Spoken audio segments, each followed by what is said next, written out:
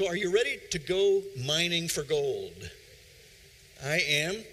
One reason that I use the term mining for gold when I say that we're going to be diving into God's Word and digging out some treasure has to do with Proverb 25:11, which says, timely advice, or in some translations, a word aptly spoken, is lovely like golden apples in a silver basket. And we might think, oh, that's poetic and that's nice, but there's some meaning behind that. So let me mine for some golds within that proverb itself. That phrase comes from one of 4 couplets in the Proverbs in that section. And so even in itself, the design is lovely, and that one couplet has something for us. Because a couplet is something in the Proverbs that takes a physical object, like apples or a basket, and they compare it to human characteristics, and they come up with a spiritual application. So there's a lot of great spiritual wisdom, even in something as simple as a couplet that talks about apples of gold in a silver basket. Apples of gold is also what we get when there's no exact correspondence between one word in one language from a particular region or country into English here in America. Because the apples were not really apples. We translated it to apples. It was probably something like a citron. It was this large fruit that was similar to an orange, and it was probably golden or yellow in color that grows in the Middle East. And so we might say a citron of gold if we're going to be really accurate to talk about what was there in Israel at the time. And it was the kind of thing that in its ripest form, it was juicy and refreshing and sweet and good to the taste, and would be a pick-me-up because it would give you a little extra natural sugar, so that if you were hot, which you are most of the time in Israel, there are many months of the year where they're very, very hot. If somebody were to come to you when you were working outside and they handed you this apple of gold, it would be a pick-me-up, and it would refresh you, and it would give you energy to keep going with the task at hand. And so there's something about a word of encouragement that comes from this apple of gold that's given to you at an apt time. But there's even another meaning that goes a little bit deeper, because the word for word in that particular expression comes from the courtroom setting, and it's a word which is basically a judgment, the pronouncement. And so a word is a pronouncement, and if you've been the one who's been mistreated unjustly, and then you're in the courtroom and you've been sweating the details, and all of a sudden the gavel comes down and the judge pronounces rightly that you are innocent because now you're justified, then suddenly you're going to be picked up and encouraged because there's a right judgment. All of that can be wrapped up in just 2 lines of text in a proverb. And so when I say that we're going to be mining for gold, what I really should be saying is we're going to be mining for citron, or we're going to be mining for golden apples. And as we think about what happens in Scripture, even the Scripture is like the silver basket because it's so beautifully ornate and crafted. Just the very fact that we have couplets and poetry and other kinds of literature in the Bible, it's beautifully crafted like somebody who really knows what they're doing. Joy and I were on our little vacation to get away for our anniversary trip last week. We got to see some of the northern peninsula, the upper peninsula, and I didn't know that the Elsies had come from such a gorgeous part of our state. We had much to talk about today. And Joy wanted me to zip into this glass blower place because she had been told by somebody else that there were some good glass blowers up near Calumet in the middle of nowhere. And she saw one little hand-painted sign that said glass with an arrow. And she said, turn here. And so I quickly turned, hoping not to get hit by anybody, because I always do what my wife tells me when she's telling me where to go. And we found this little house, and we thought, is this it? It doesn't look like a glass blowing company. There were a few colorful things in the window, so we went up on the porch, and there was a guy sitting there who kind of scared us because we didn't know he was there until we turned the corner. And then he heard us talking, and he said, yeah, you can go on in. There's somebody in there. He'll be happy to speak to you. So we went inside, and there was a museum-like room in there with all these old bottles all over the place. And they were all numbered, and they had corresponding descriptions. It was fascinating. And Joy said, this looks like a museum. And the guy there said, it is.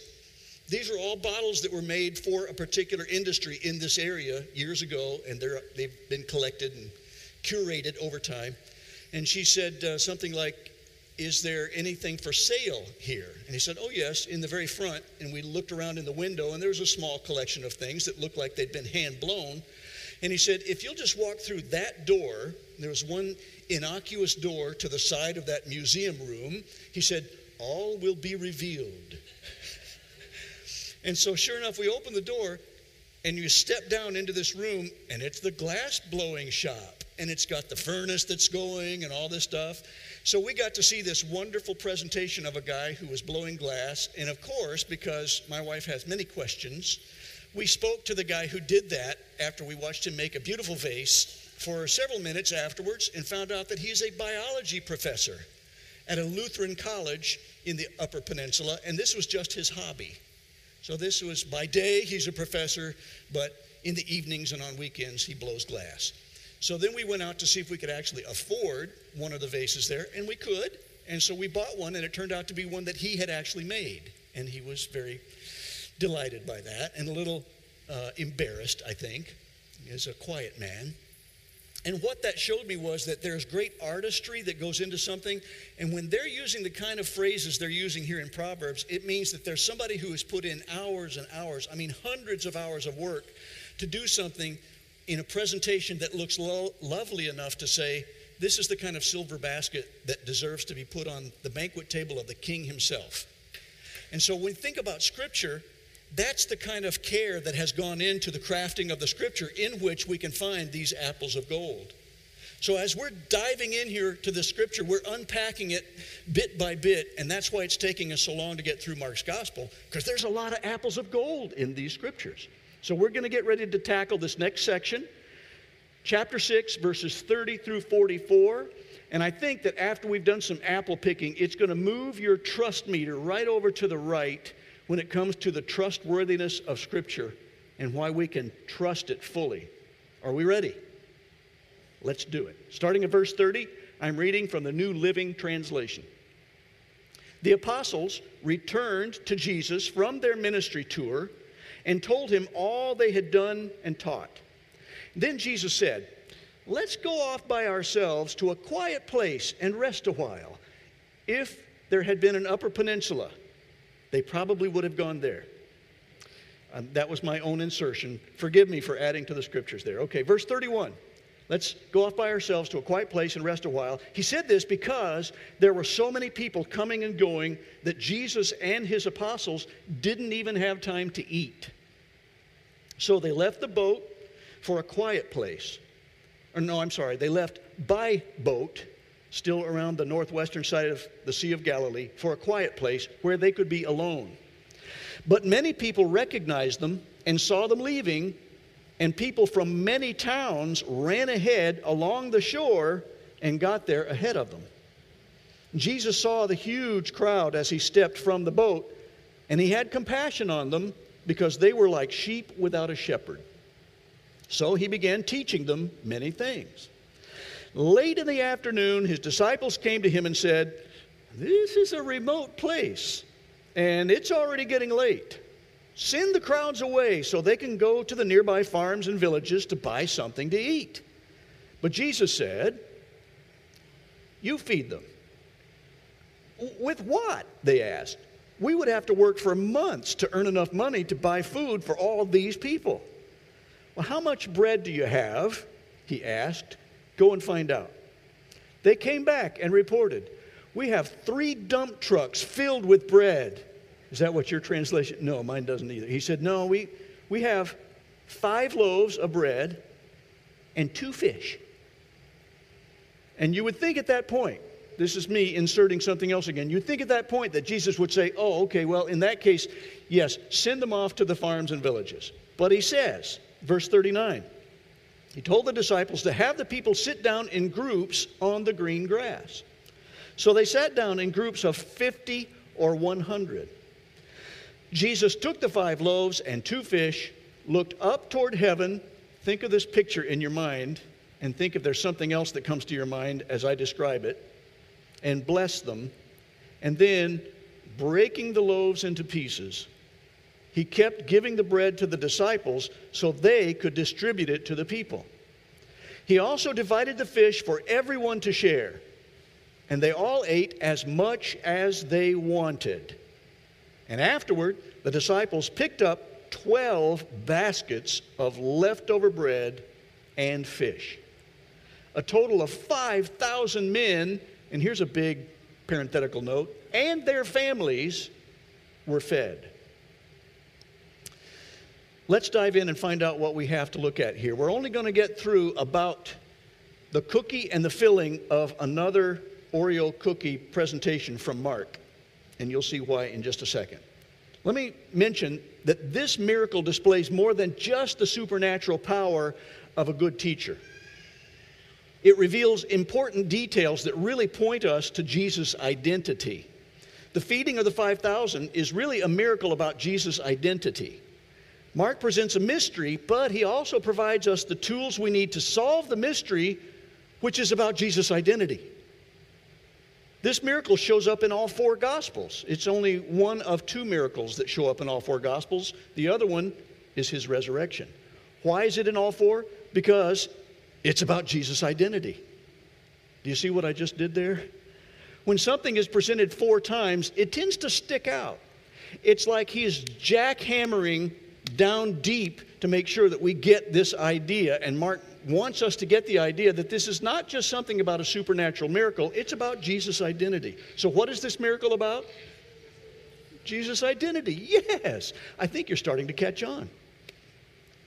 Verse 30, we have this first part, debriefing session after the training mission.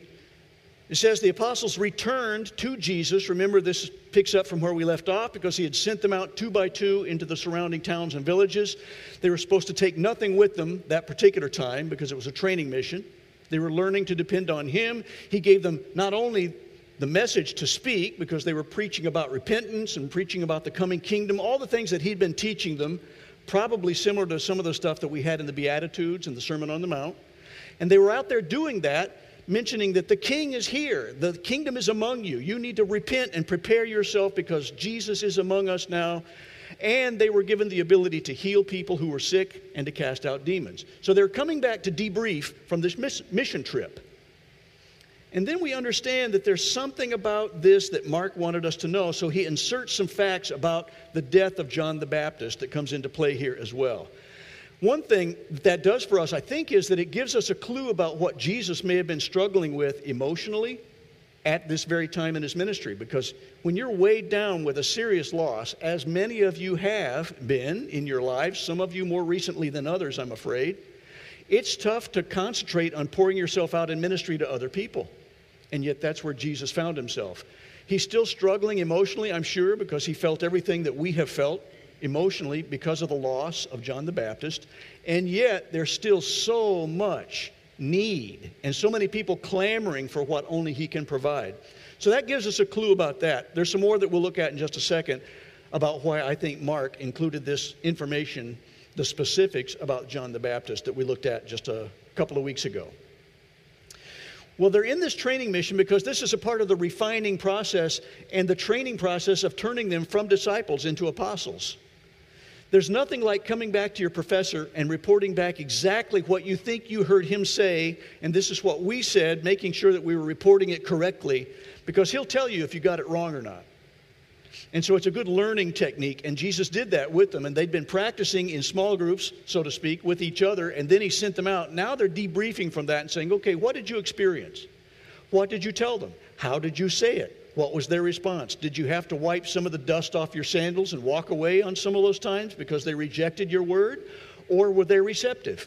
How many people did you heal? How did that happen? Did it glorify God? I'm sure that they had some great discussion about that in this training process. There's something we need to pay attention to, and that's the term for the 12.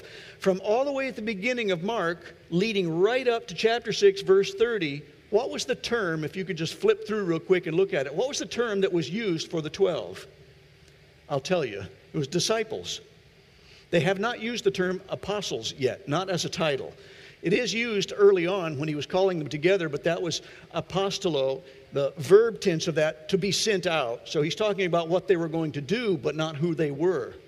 This is the first time it shows up after their training mission that they use that as a title. that Jesus uses it. So he's saying it's, as we would say, a deacon or an elder or a pastor or a licensed minister or some other term that would say this is his title now.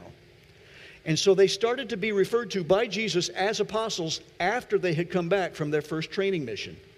I think that's good. And I think there's some application here for us. I think that means that if we sense a call from God, there's an expectation that we're going to follow through on that call by doing something in response to his call on our life. We're going to prepare ourselves. A call to ministry is a call to prepare for ministry. We all heard that a lot in seminary, and they would say the reason you're here is because this is part of your preparation process.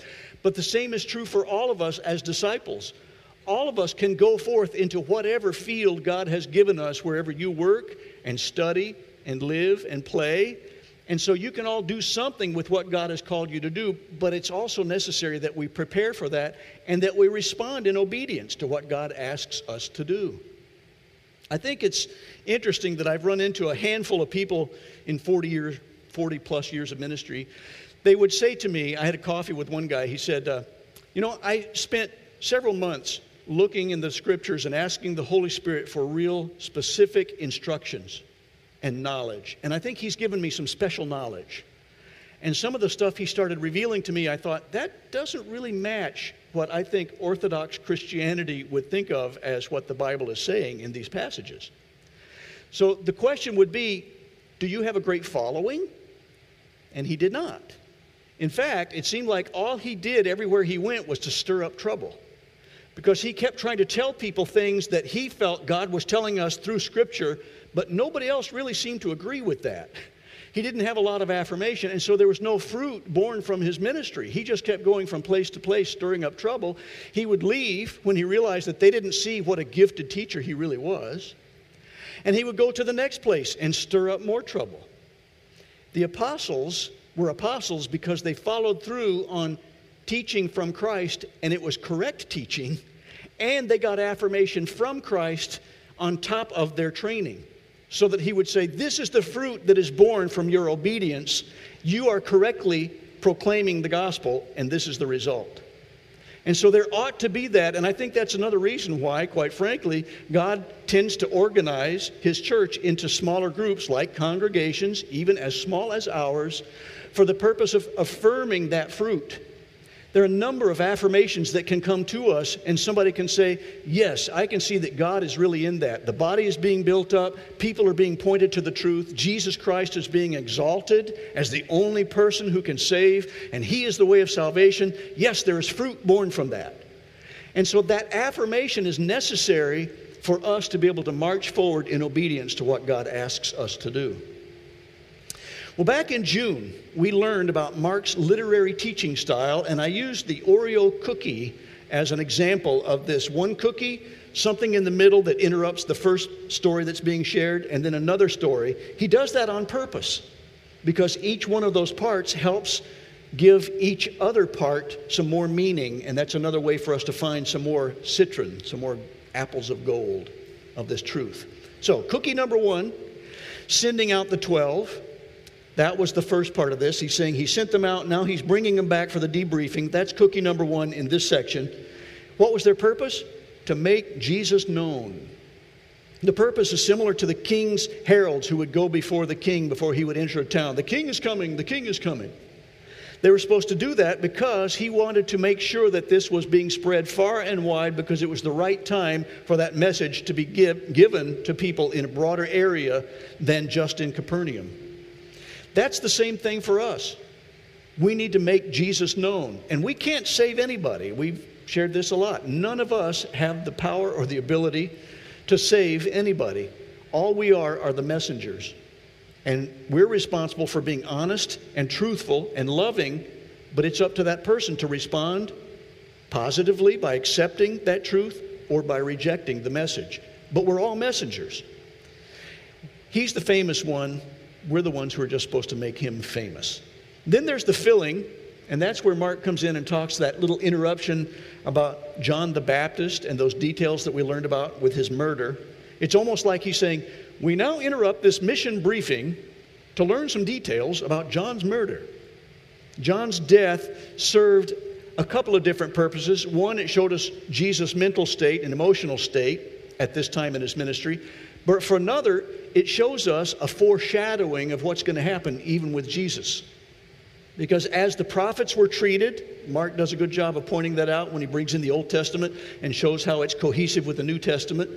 The prophets were mistreated and they were cast out, some of them killed. John the Baptist comes, he's mistreated, he's killed. What's going to happen to Jesus? Same thing.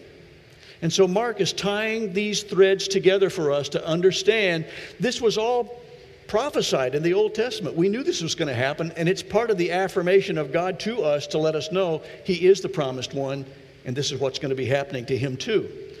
It also is a little bit of a clue to these now apostles that if we're going to follow Christ and be obedient to what he's asking us to do, we can expect mistreatment and even death, some of us as well. It can certainly happen, and it certainly happened to everybody but one of those 12. Judas excluded, of course, in that regard. John was exiled to the Isle of Patmos, where he wrote the book of Revelation for us, but the others were martyred for their faith. So clearly that came true. So it was a bit of a foreshadowing for them as well. I think it's like Mark wanted to say, okay, guys, yes, you came back and you said, wow, the demons reacted to us in the power of your authority, which you had given to us, and we cast out demons. Yay! We also saw people that were sick and they got healed. Yay! And he goes, and you're going to be mistreated. Oh. It's like he didn't want to get over the top with his exuberance before they understood what really following Jesus really means. Because all of us come to Jesus with a risk if we're going to follow him obediently. There's a risk involved in following Christ to everybody. But let me give you two parallel New Testament passages that I think are going to polish these apples and bring out the luster a little bit more. Ready for some apple polishing? Okay, these are golden delicious. Colossians 3:3-4. For you died, he said, this is metaphoric, of course, died to our sin, dying to the old life, and your life is now hidden, and that term means securely hidden with Christ in God. When Christ, who is your life, appears, then you also will appear with him in glory. That's Paul speaking to the people in Colossae. And then also Matthew 13:44. The kingdom of heaven is like treasure hidden in a field. Now, when a man found it, he hid it again and went out in his joy and sold all he had and bought that field. Why would he do that? Why would he give up everything else and sell everything he had, some of which I'm sure must have been valuable, because what was in that field was more valuable than everything else he possessed. Those parallel passages show us that this is what Jesus is trying to teach his apostles. Yes, you're going to be mistreated. Yes, you're going to be rejected, even though you're the messenger. Some people are going to kill the messenger. And yet, what you have to gain in Christ is far more valuable than anything else. And so you should have the response, okay, yes, I know what I'm facing, but I'm all in anyway. I gladly give up everything else, including comfort, including the promise of all kinds of wealth, whatever it might be. If I have to give up anything, if I have to suffer pain, that's okay, because I've got Christ, and I'll be hidden with him, and when he's revealed, I'll be there with him. An American pastor from California, I read about him. I don't know him personally. He was in another country doing some mission work, and it was a country that's difficult to reach because of the religious background of some of these folks in that country. We have some missionaries that we know, and they have been serving in that same country. And this guy got really angry that this Christian pastor was trying to recruit other people to Christianity. That's his term, not the pastor's. He was trying to convert him to Christianity. And he was showing his anger to that pastor, and he said, if you convert me, I kill you. And I think the pastor said, what I think he meant was, if you convert me and my people, if you're continuing to try to convert me, then we will kill you for that. And I thought, well, that doesn't really pass the logic test. Because if he truly became converted, he would be trying to convert everybody else too. because he would found something so magnanimous that he wanted to share it with everybody. But he gets his point. His point was, you are trying to do something as a proselyte, proselytize us, and I don't want that, and so I will kill you for trying to do that. But the pastor said, wisely, well, that's the difference between you and me, and between your religion and my love for God's Son, Jesus Christ. Because you're willing to kill for your religion, but I'm willing to die for Jesus Christ. That's something to think about. And I think when other people see that, it really sets Christianity apart as being totally unique in terms of all the religions of the world. And the martyrs in the early church in the first century, Joy and I watched a documentary about that not too long ago. Some of these people would just confound the people around them, including emperors, by their willingness to give up their lives. And they would say, you can take my life if you wish, but you can never take away my joy, because I'm dying for my faith in Christ, and I'll be with him forever. It totally upended. In fact, that's why some of the verses in the New Testament say that they turned Jerusalem upside down with this gospel, the message, because people were willing to give even their lives for the sake of the gospel. I think some of us feel at times like we've been persecuted. And as I speak with missionaries who have actually been in places where persecution is really rampant, I would think, yeah, we don't qualify. I don't think being unfriended on Facebook qualifies as real persecution. If I get my feelings hurt, I think, I got my feelings hurt. That's just getting your feelings hurt. That's not being persecuted. When somebody says, I'm going to burn your church building down because of what you're preaching, and then they come and do it 2 weeks later, that's real persecution. And that kind of stuff really happens in different places. So God spoke to me in this passage by saying, you need to grow a little thicker skin, my friend, and be willing to allow some of the negative things that will come at you without saying, oh, that's persecution. Some people just have that persecution chip on their shoulder, and they walk up close to somebody and dare them to knock it off. Just come on, I dare you. I'm a Christian. Say something. Come on, I dare you. If somebody cuts you off and passes a little too close on the freeway, we go, oh, see, I'm being persecuted. He must have known I was a Christian. No, I think he just cuts everybody off. And you just happen to be the guy in front of him. It's so easy for people to do that. And many times we'll get so up in the pictures and upset about things that really don't have anything to do with our salvation in Christ. We really make things much bigger than they probably should be, instead of keeping the main thing, and thinking, if I'm being persecuted, it ought to be because I'm clearly proclaiming the gospel of Jesus Christ. Then if there's real serious pushback, maybe that's persecution. But we don't need to be jerks about it, because as a good friend of mine, Ed Gore, once said, Christian jerks are still jerks. And we don't want to be that. What we do know is that we don't have to be like those football. In some countries they call it football because they use their feet only. We call it soccer in this country. Our son played for years. And there's this way, you've seen it happen, there's this way of people when the ref isn't quite looking, that they kind of look like somebody tripped them up. And they go sprawling and they're holding their shins and thinking, oh, you've broken my shin, red card, that guy fouled me. Not that you do that, James, but I'm sure you've seen it in others on the soccer field. That happened to our son one time in a game, and he was on a travel league, and he had played against this other guy in a high school league, so he's playing against his friend, essentially, because they both played on the travel league together, but now they were in high school. And this guy who was about a foot taller than my son at the time just kept dogging him, and he was clipping his heels all the time. And so Clark waited until just the right moment when the ref wasn't quite looking his way, and the guy was starting to step on his heel again, so Clark just stuck his leg right out there. Man, the guy just tumbled all over him and just wham, wham, wham, and the ref looks and sees this huge guy piled on top of my son. Red card. And the guy looked at Clark like, what? And he goes,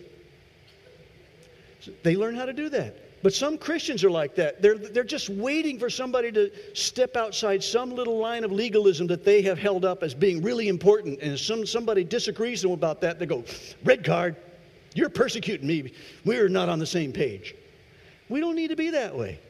We need to be willing to lay down our lives for other people with compassion and tell them the truth without compromise, so that they can see a difference in our lives and be attracted to the Christ in us. That's what Mark is trying to show us in his gospel. Then, cookie number 2 is the feeding of the 5,000, and we don't have time to look into that fully today, so I'm going to whet your appetite just enough to make you hungry for cookie number 2 for next week. And that is, starting with verse 31, Jesus invited them to rest for a while.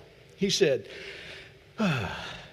boys, let's get out of here for a while, and let's go find a quiet place because we just need to rest a little bit. And so they did that. That was the West Texas version of the Bible. And so his apostles and Jesus did not even have enough time to eat. So they were hungry, they were tired, they'd been ministering like crazy. They'd had this debriefing session, and they just needed to try to get some rest. Were they able to do that? No, not really, because all they had was the time in the boat until they got to the next destination, and everybody had already gathered there. Have any of you been so busy, perhaps in the last, 20 months or so that you didn't even have time to eat for a while? I know some of you, and I know some of the jobs that you have held, and I got to say, I'm sure that's happened to some of you. Doesn't for most of us, but that's pretty busy. And some of our frontline workers and people in medical fields and other folks serving the public, it can be very difficult at times.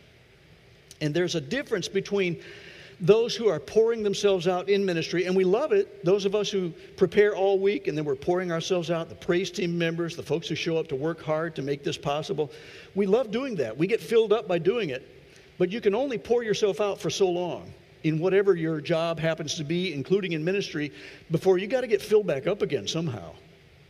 You've got to find some restoration and let God restore your soul.